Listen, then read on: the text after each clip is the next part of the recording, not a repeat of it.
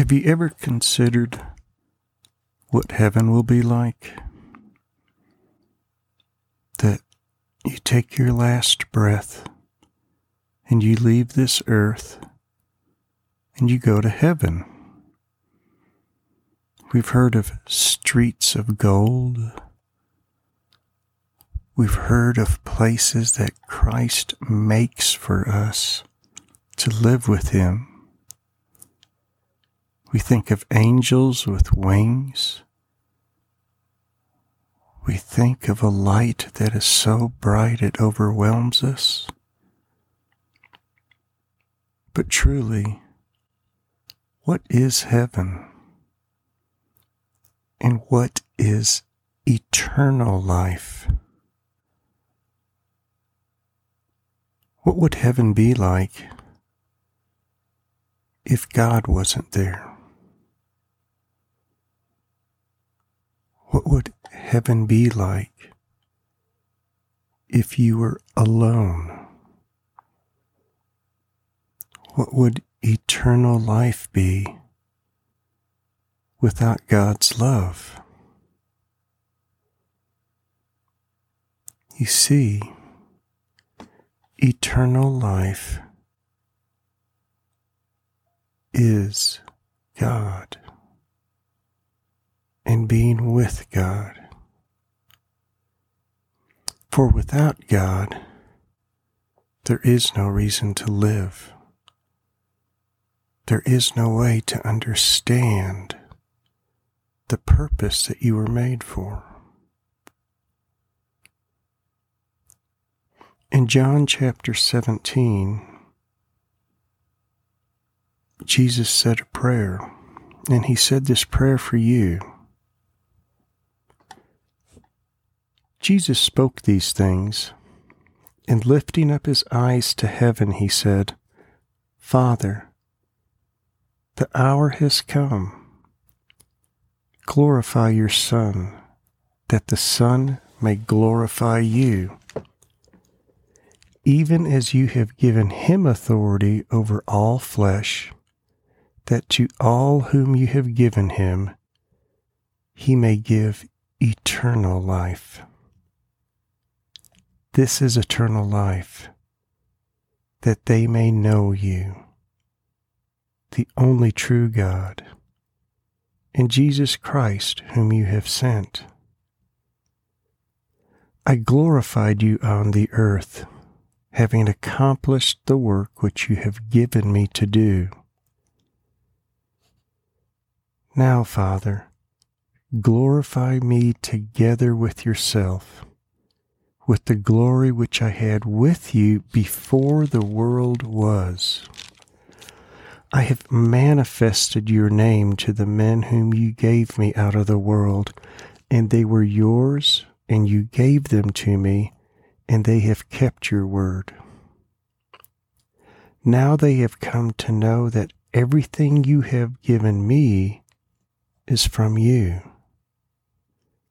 For the words which you gave me, I have given to them, and they have received them and truly understood that I came forth from you, and they believe that you sent me. I ask on their behalf. I do not ask on behalf of the world, but of those whom you have given me, for they are yours. And all things that are mine are yours, and yours are mine, and I have been glorified in them. I am no longer in the world, and yet they themselves are in the world, and I come to you. Holy Father, keep them in your name, the name which you have given me, that they may be one, even as we are one.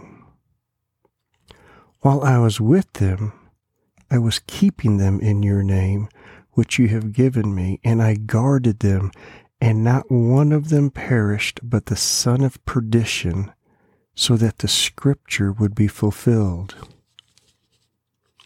But now I come to you, And these things I speak in the world, so that they may have my joy made full in themselves. I have given them your word, and the world has hated them, because they are not of the world, even as I am not of the world. I do not ask you to take them out of the world, but to keep them from the evil one. They are not of the world, even as I am not of the world. Sanctify them in the truth. Your word is truth. As you sent me into the world, I also have sent them into the world. For their sakes I sanctify myself, that they themselves also may be sanctified in truth. I do not ask on behalf of these alone, but for those also who believe in me through their word,